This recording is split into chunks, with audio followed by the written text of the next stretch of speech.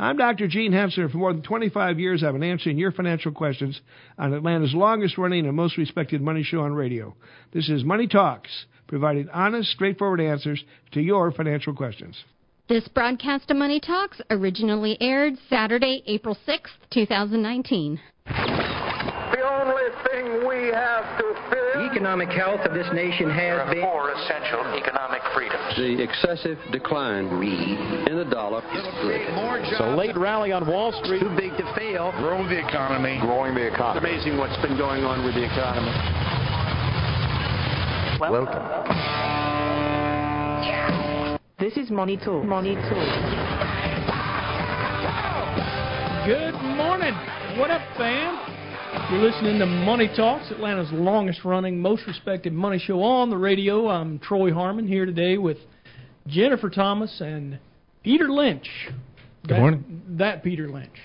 He's a little bit different than the one that got so famous for beating the market like 10 years in a row and then I thought that's who he was. You're telling me that's not the Peter Lynch? According to him, you would not be the only person to have made that mistake. But he is the real Peter Lynch, at least around here. I am. Yeah, he's Hensler Financial's one and only Peter Lynch. How about that? So it's the first time, usually when I say that, what up, fam, I'm trying to be a lot hipper these days.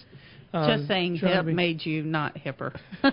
Well, of course. I mean, this is the way it works. I act this way around my kids and annoy the stuffings out of them, and that's always a lot of fun for pretty much any dad. I think it's that's fun the only to reason that kids. you really have kids is to annoy them, right? Yeah, it's an outlet of some them. sort. Yes, of course. Yes. And when they're young girls working toward womanhood, it's real easy to embarrass It doesn't take them. much. Not much at all. But anyway, so I'll continue that. But this is the first time I haven't had a millennial. Usually we got so many young folks around here. Are you calling Peter and Thank I old?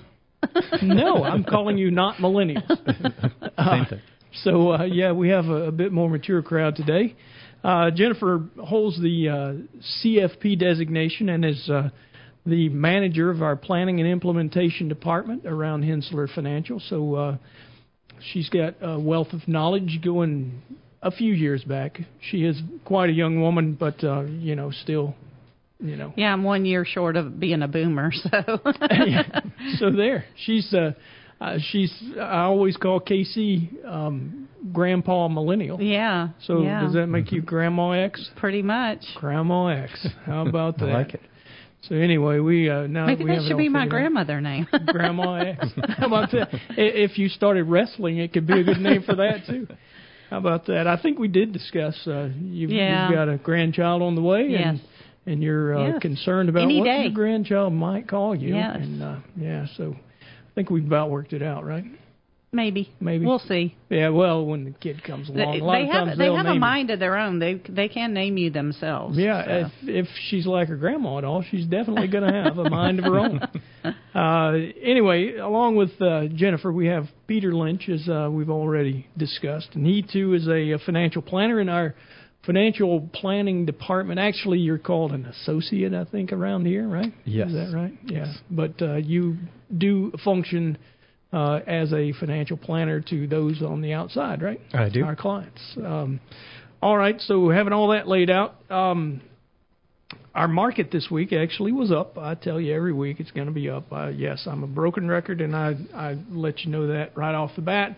But 2.22% on the S&P 500. We saw a gain this week, led by materials at 4.92%, financials, industrials, and communication services, which is our new sector, newly named sector at least, followed all above 3% on the week. We did have a few that were down.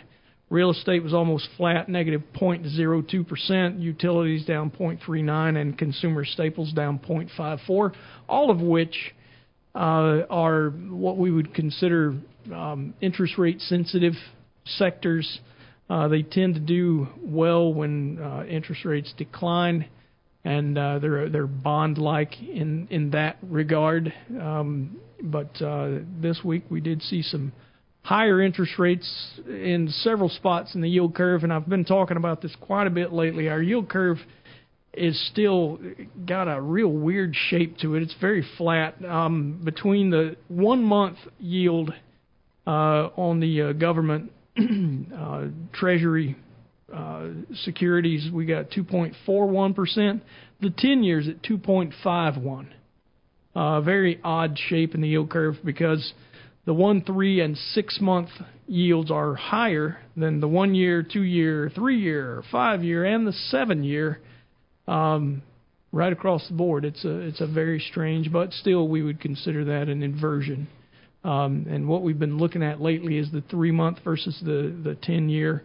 And with that being the case, you know what? I think I read this wrong. It's still inverted in some of the curve. It still has that weird cup shape, almost like a Nike swoosh if you look at it in chart or graph form.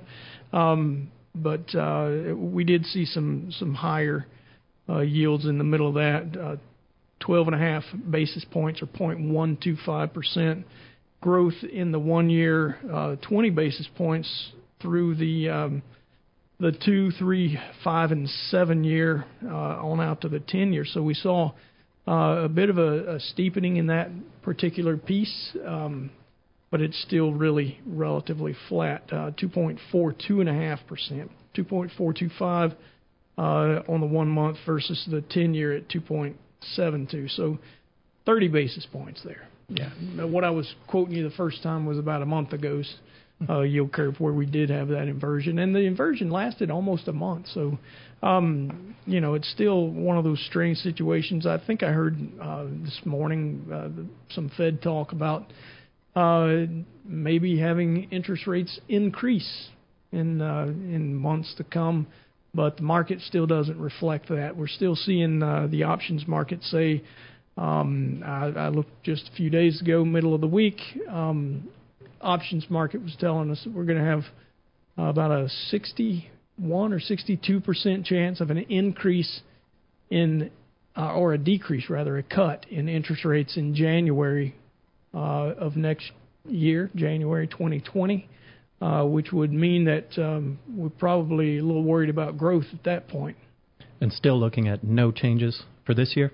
Is that... Well, yeah, I think officially that's the word. He really doesn't give us that specific detail, but he you know, Fed Chairman Powell has told us that he was going to be as accommodative as necessary for the remainder of the year. I think it's interesting that after December's rate increase, which to me was a little bit questionable, the data didn't really support much of an increase, if at all.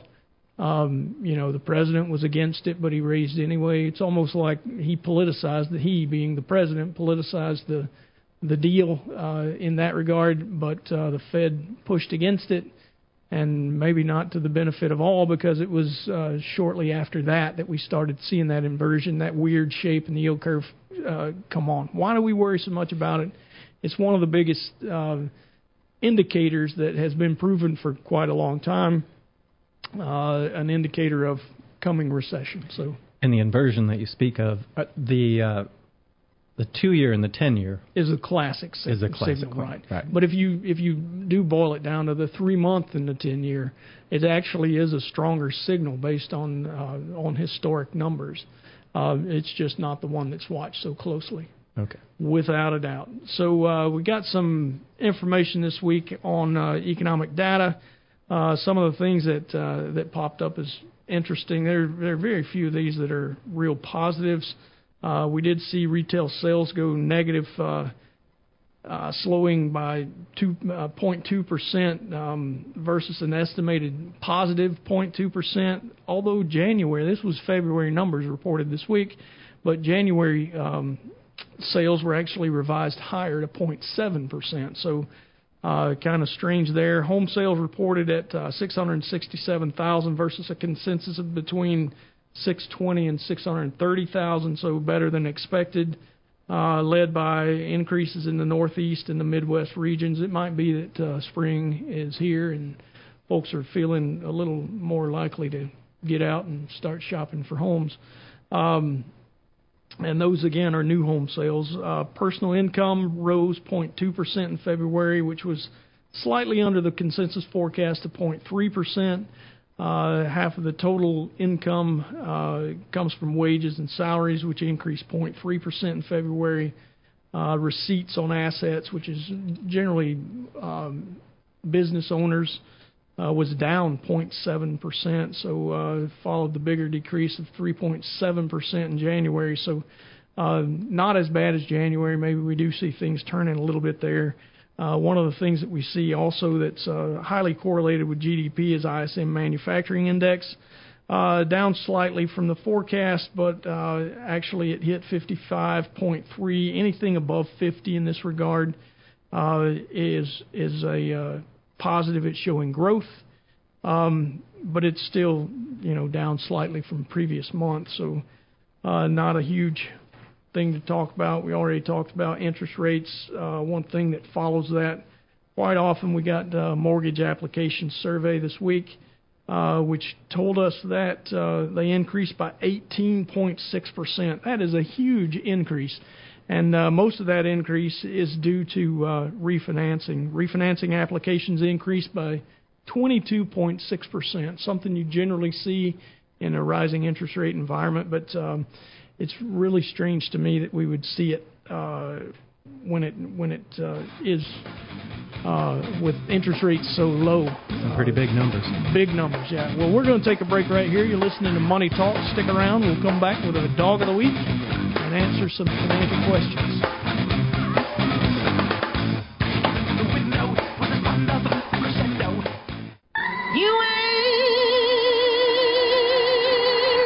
a hound dog. This is the Dog of the Week. The Dog of the Week.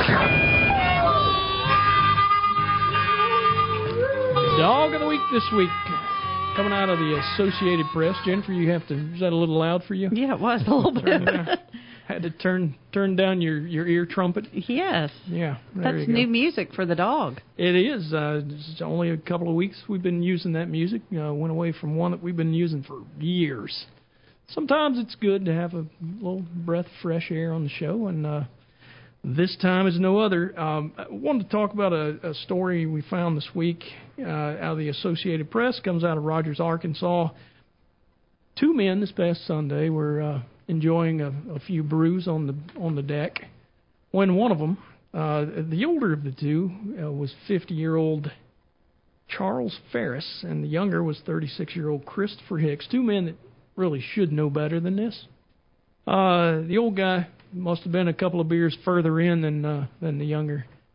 Put on a bulletproof vest and handed the other one a .22 rifle. I actually read this article. Yeah, and told the guy, "Go ahead, give me a shot." He did just that. I don't think they were talking about tequila this time. So .22 rifle, right in the chest, made a real bad red mark. And the guy whose idea it seems to have been, the one who got shot, was angry. Why? Because it hurt. I guess the pain was enough to make him hurt. So, to fix it all, the younger man decided, instead of getting him a piece of ice or an ice pack or something, he cured it like you would if you were in kindergarten. "Oh, I'm sorry I hit you in the head. Here, you take the toy and hit me back with it, and that'll fix it, right?" So, younger man puts on the jacket, turns around, and allowed the first guy to shoot him, emptying the clip of the .22 rifle into his back, where they found a bunch of bruises. These guys didn't get arrested until the next day. I don't know if it was because of the noise, if it was wee hours of the night. Really, the details aren't available. This isn't the same article that I read. Strangely enough, I read an article about a guy that dared another guy to shoot him with a vest on, and I don't know if he missed or it went, and it killed the guy. So he got arrested for involuntary manslaughter. So what did they get arrested for? What did they do something illegal? Suspicion of stupidity. Yeah, well, I mean, is that illegal? I don't think it is, because I probably would have a life sentence by now. But suspicion of aggravated assault. was the charge for both of them. And the fact that it's suspicion of makes me think that this might have been a story that was told to them, and they decided to go out and check out the two guys. Like I said, they found bruises on one of them's back and probably the red mark still on the chest of the initial gentleman, we'll call him. Well, nobody died. Well, I wonder how many mobile homes were injured in the offing of this crime. Maybe not any. I don't know. That's just insane that you would allow someone to open fire on you regardless of what you're wearing. And then, turnabout is fair play, is it? Yeah. I don't know. This is, to me, the second part is worse than the first. And if the first one was mad, would you then really let him? Well, is that? Shoot at you. Right. And this is like the absolute best friend ever, right? I'm sorry that you're hurting because you told me to shoot you. Here, we'll let you shoot me back, and that makes it all better. Honestly, is that the way this works? But haven't you ever wanted to maybe try that? Now, this is coming from Peter, who is very much a gun enthusiast. No, I have never wanted to do this. This thought has never crossed my mind, Peter. All right. Anyway, so Dog of the Week this week seems to be Peter Lynch. Peter's the one voted most likely to go ballistic and break out his weapons. Well, maybe I should start wearing a bulletproof vest.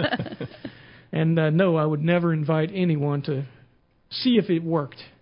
You wear a bulletproof vest in case, the unexpected. You would never go around saying, hey, go ahead. You have to make sure it works, though. I guess. Somebody has to test it. Yeah. I don't know. I guess they did, and we know now that it works.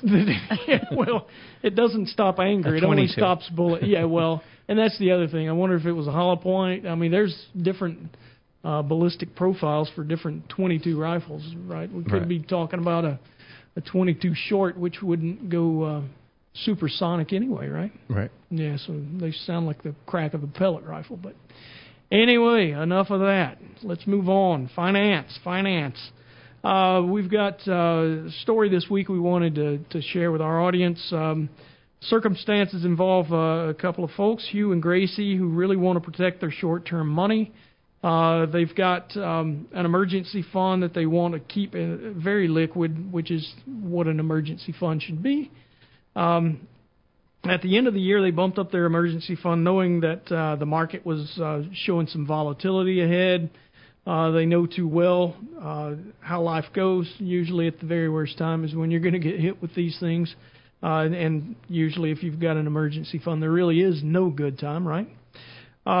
They can't decide what's best for the emergency fund. Is it it's normally 3 months of expenses, but they bumped it up to 6, which in their case is a little over $100,000 of expenses would be covered in 6 months. They really need to protect the money and its purchasing power, but also don't want to take the risk, which is, quite often, especially over the last few years, you couldn't get short-term rates that would beat inflation. And when we talk about covering purchasing power, that's precisely what we're talking about, an amount that covers the expenses and inflation on the money that's held. So you guys being financial planners, and use the term guys loosely, Jennifer, we all know you're not a guy. But just want to see what your take might be on this. I know rates have come up, and we even talked about them being a little higher this week than they were last week or a couple of weeks ago. But what's available in the market, and how would you go about covering this? I think one thing to mention is interest rates are still low. So relatively speaking, They have come up. They are more attractive, but they're still low overall. So again, a great time to borrow money if that's something that you need to do. But keeping it safe, one thing that I like to, and I think the standard should change, is moving from the 3 month to 6 months. I think that's just a good idea to keep 6 months worth of spending in that emergency fund. But looking at CD rates are more attractive now. You're getting to the point where, yes, they are higher than inflation. They're FDIC insured for the most part, as long as you keep the registrations where they need to be. So CD rates are attractive. You can find them online, but you can typically, just looking at maybe a 1-year CD, pretty close to 2.5%. Right. So pretty decent. And just remember that the main goal of this money isn't to necessarily get the best yield. It's that the money's there when you need it. So liquidity. Well, one of the things that, we often do with clients, too, is because you never know when that event's going to happen. So if you lock it all up in a 1-year CD, then, you have to break that CD in order to get out of that. But if you can get in the habit of where maybe you have money that's coming due every month or every quarter, so that you always have some cash on hand or some cash that's going to be there quickly, in the near future, instead of having to necessarily wait a year if you've just purchased it and then you were to lose your job. So if you can kind of roll the money, you can, once you get it to where it can always be a 1-year CD, but you have some that's coming due each month or each quarter. Yeah, so like a short-term ladder, if right. you will. You Different start out, maturities. yeah. So that you get that fluctuation in the maturity, so that there's always going to be some money coming due. The other thing that I would say is that, yes, when you have a job and you're working and you know how much you can spend and you're spending, your budget is different than if you don't have a job. So if your living expenses, if you say it's $100,000 for 6 months, I would venture to say that there's probably some things that you might be able to cut back in there.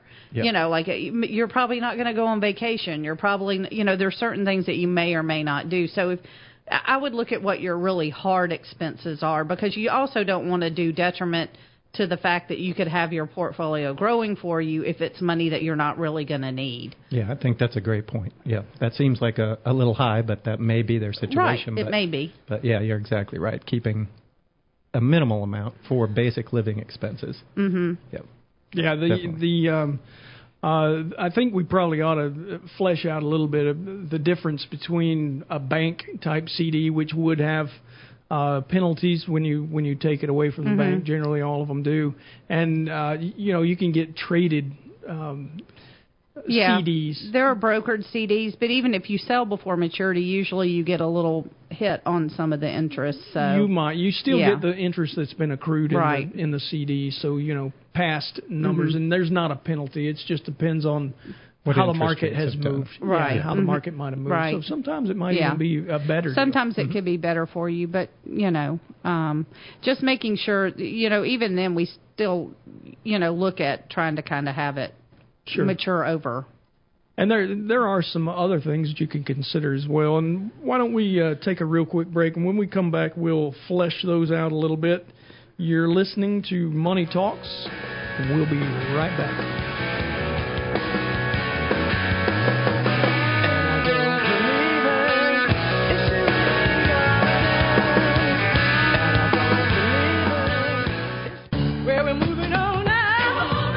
Broadcasting from atop the Hensler Financial Building in the heart of Georgia's financial district, Kennesaw, Georgia.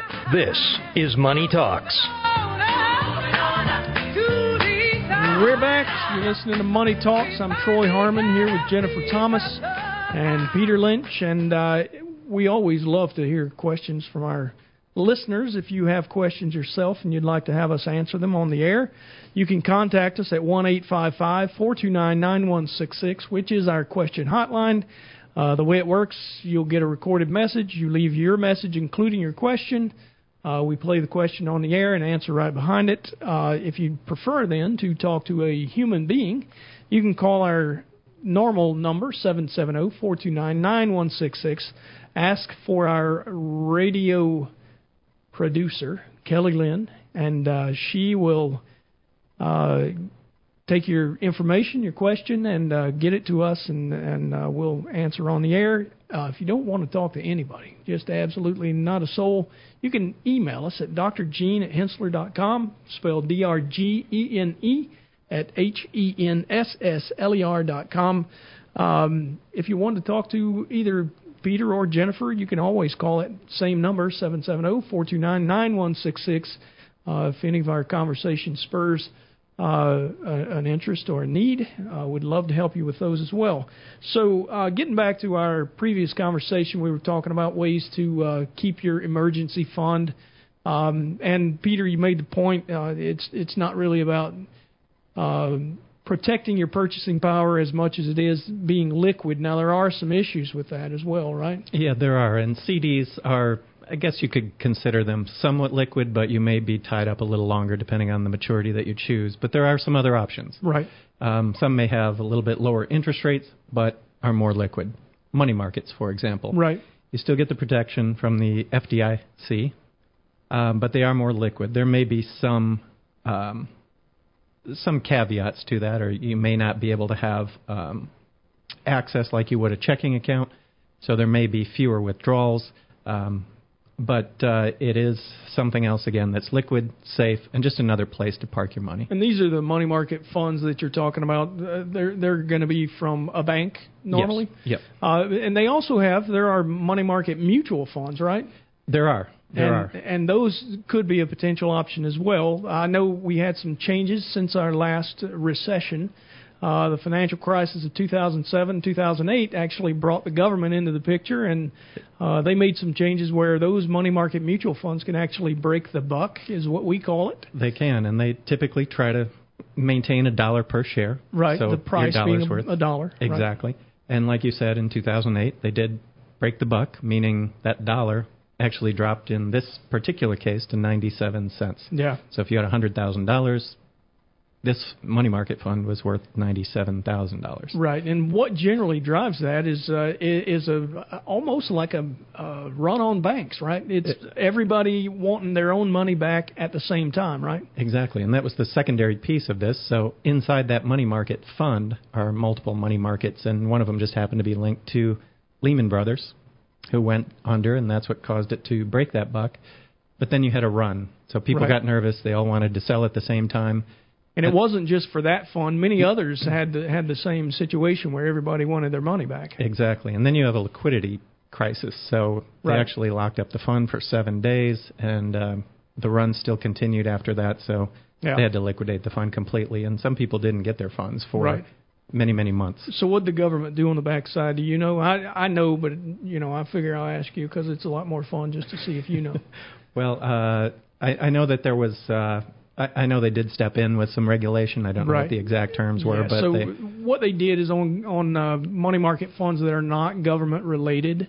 Many of them are corporate based, meaning that they're buying commercial paper and things that are tied to companies. They do have a bit of a different risk profile, obviously, from government type money funds. And what they did was there's a couple of things you got to be careful of, because what you'll see is if you just go out shopping to buy the one that's got the best yield, you're going to wind up potentially in a pickle. The problem is they have now enacted certain things. Number one, a money market mutual fund can break the dollar and still not have to close, which wasn't the case prior. The other thing is during certain times, which is going to always be in the middle of a crisis, especially a liquidity crisis where banks are not willing to loan each other money, you're going to have a situation where they can lock you out of getting your money for at least 10 days. And they can also charge you 2% on the money that you try to withdraw. So in both of those cases, you don't really hit the mark.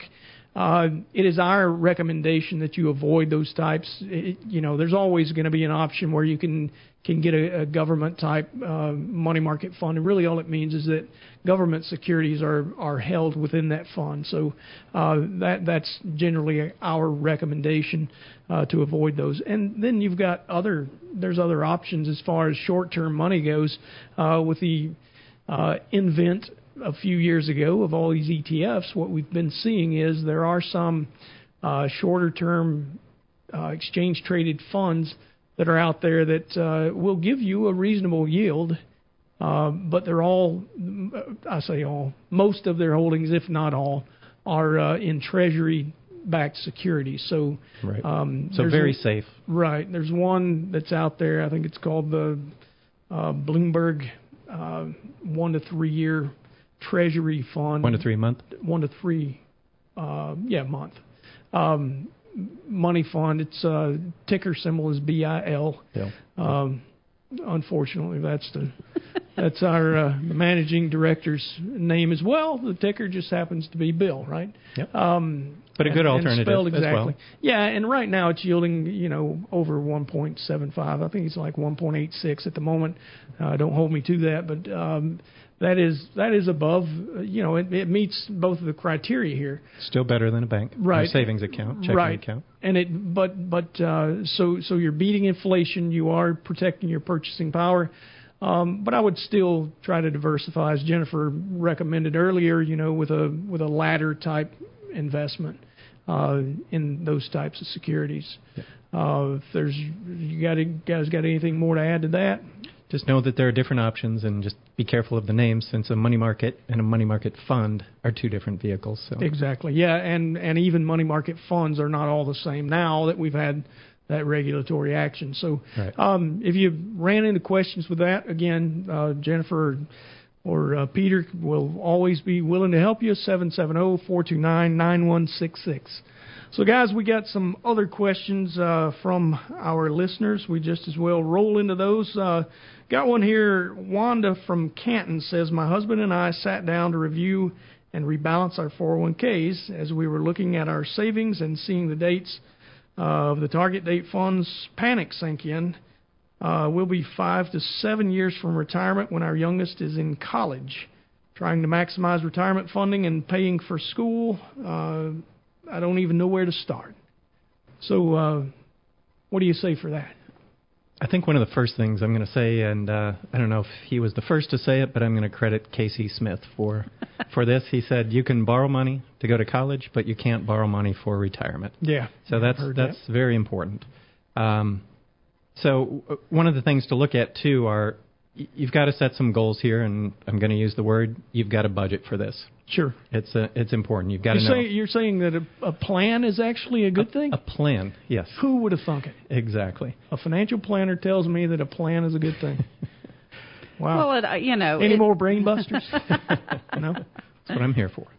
It is something that is important to take a look at, and the first thing I would start out with her comment is the dates in the target date funds don't necessarily mean what you need to follow, and because that's, as a target date fund gets closer to the date that's in that fund, it gets more and more in fixed income. Right. And just because you're going to retire in a certain year doesn't mean that you need all of your money in your 401k to be in fixed income, or the majority of your money in your 401k to be in fixed income investments. It's going to depend on when you're going to need to pull money from that account. You're going, there's the Social Security situation. You may get a pension. You may have money that's outside of retirement accounts that you can draw from first. So that may be some of the last money that you want to spend from. And as far as, I think just sitting down with a financial planner and making sure that your situation, in taking into account whether or not you're going to fully pay for college or whether you're going to supplement them for college, or can you do it? They can help you run a financial plan and answer some of those questions for you. The other thing that I will tell you is, even if you want to fully pay for college, them taking out a student loan and you paying that back over time will build them credit, and it's not necessarily a bad thing that they start out with that. Yeah, and the theory is, they're going to go off and get a decent job. You got to help them, pick to make sure that it's going to be something that will sustain them, but also pay off the debt that they create. But they should be able to cover their own debts coming off the backside of college, right? Yep. And I think with these two options, if those were the only two options, I think retirement always takes priority. Yeah. Oh, absolutely. Yeah. You can't get that time back without a doubt. I would agree with that. All right. Well, we're going to take a real quick break. When we come back, we'll answer some more of your financial questions. Stay tuned. Money Talk will be right back.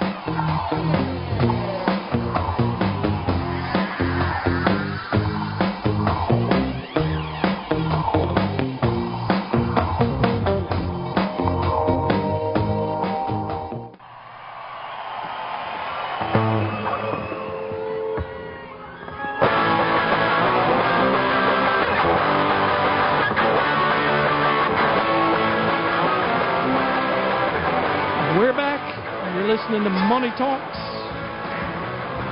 As soon as he gets finished flying away.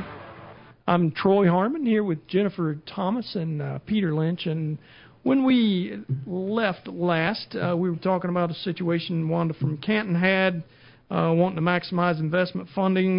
One of the things that she had said is rebalancing her 401k and using target date funds. I wanted to back up a little bit and make a point about target date funds. One thing you should know, usually if it's in your 401k, you're not going to have a lot of options. The trustees will pick the funds that they like best. But know this, if you're just out there investing in your IRA, and it does seem like the easiest option because it is managed by professionals. I mean, it's a easy thing to do. You do get diversified, but there are some things that you should know. Number one, all target date funds are not the same. You got to look kind of at the risk profile. Some will do better in up markets than they do in down markets because of the equities that are held behind the scenes in those funds. All you have to do is you look. I mean, there's rating agencies out there that'll show you that not all these funds are a 5-star, right? Mm-hmm. And it's almost impossible for you to get real heavy into bonds, and there's probably a reason that you would not want to do so.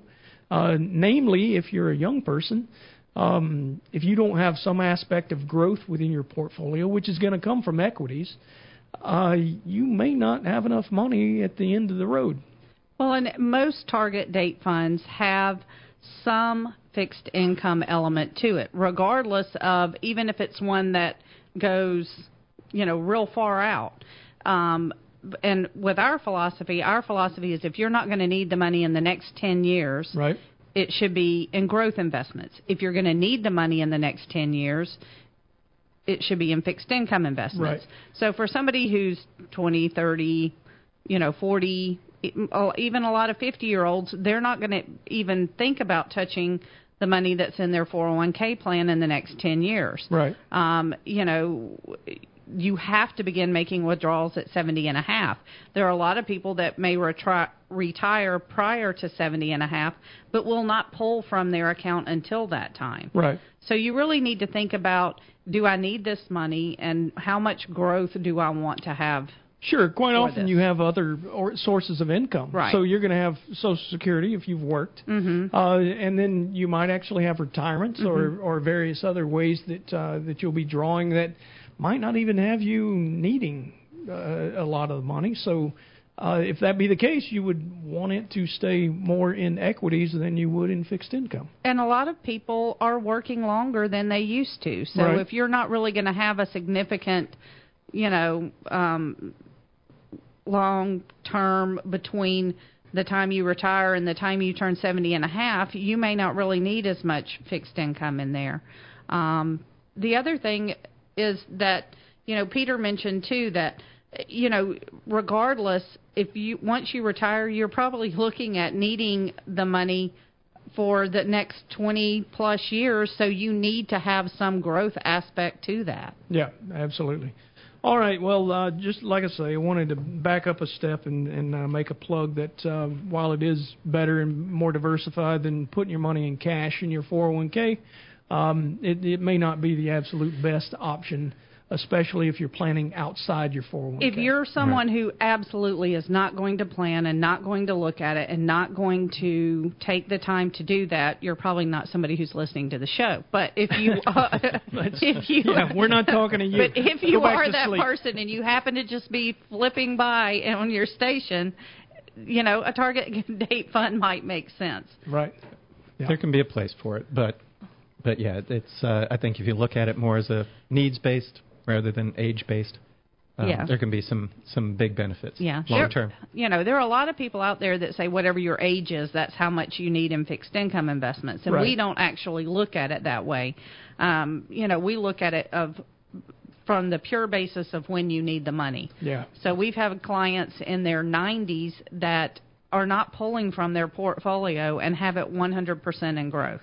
Right, and it makes sense for them because they're growing it for their heirs. Right. Mm-hmm. Yeah, this is for the next generation, not for them at all. Correct. Yep. Yeah, so we really do take a more personalized approach. There's a lot of rules of thumb out there, a 60-40 split between equities and fixed income, 90-10. We hear them all.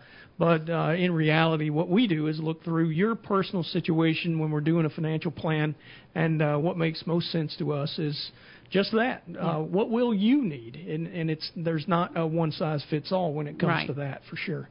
All right, we got another question here from Rashimi from Atlanta. Says, as a Lyft driver for many years, I was able to buy shares and take a cash bonus. I opted to buy the shares.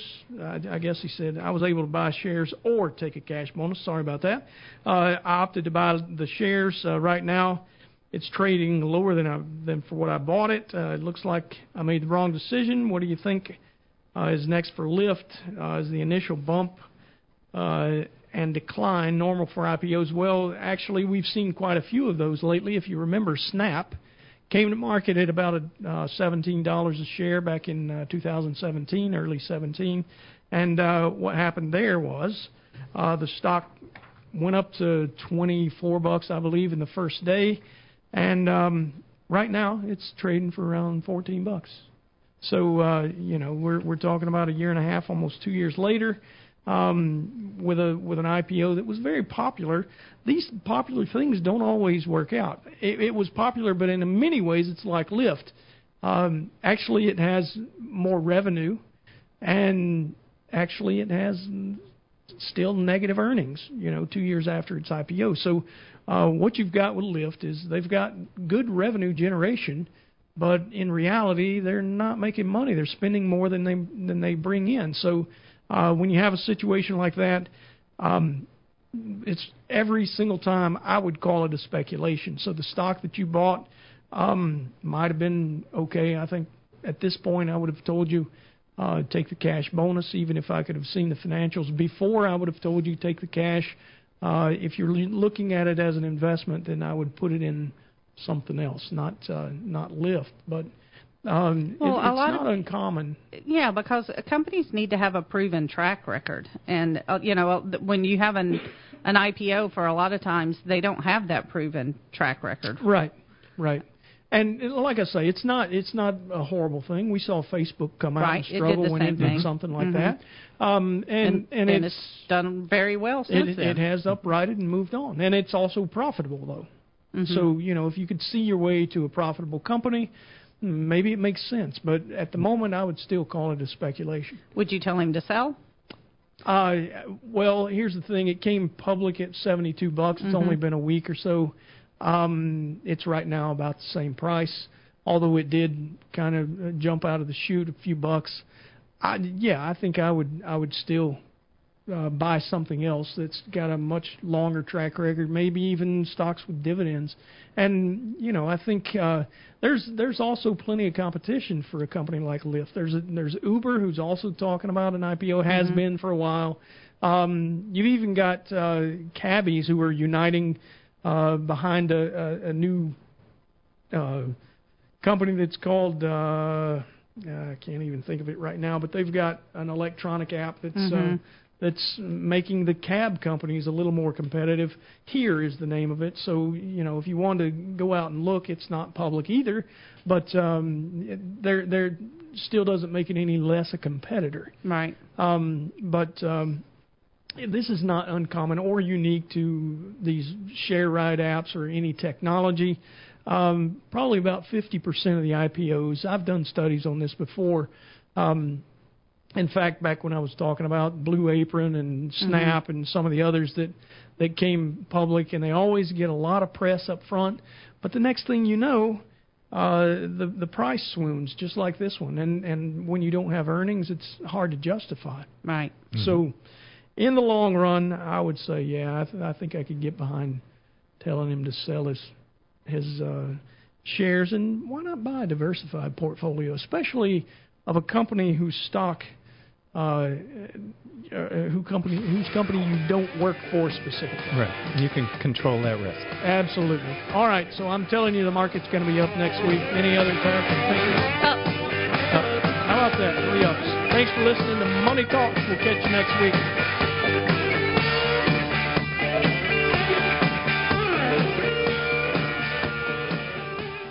All material presented is compiled from sources believed to be reliable and current, but accuracy cannot be guaranteed. The contents are intended for general information purposes only. Information provided should not be the sole basis in making any decisions and is not intended to replace the advice of a qualified professional, such as a tax consultant, insurance advisor, or attorney. Although this material is designed to provide accurate and authoritative information with respect to the subject matter, it may not apply in all situations. This is not to be construed as an offer to buy or sell any financial instruments. It is not our intention to state, indicate, or imply in any manner that current or past results are indicative of future profitability or expectations. Portfolio holdings discussed are subject to change. There is no guarantee that in the future these securities will be held in Hensler accounts. As with all investments, there are associated inherent risks.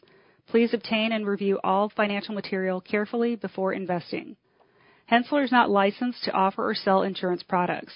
This overview is not to be construed as an offer to purchase any insurance products.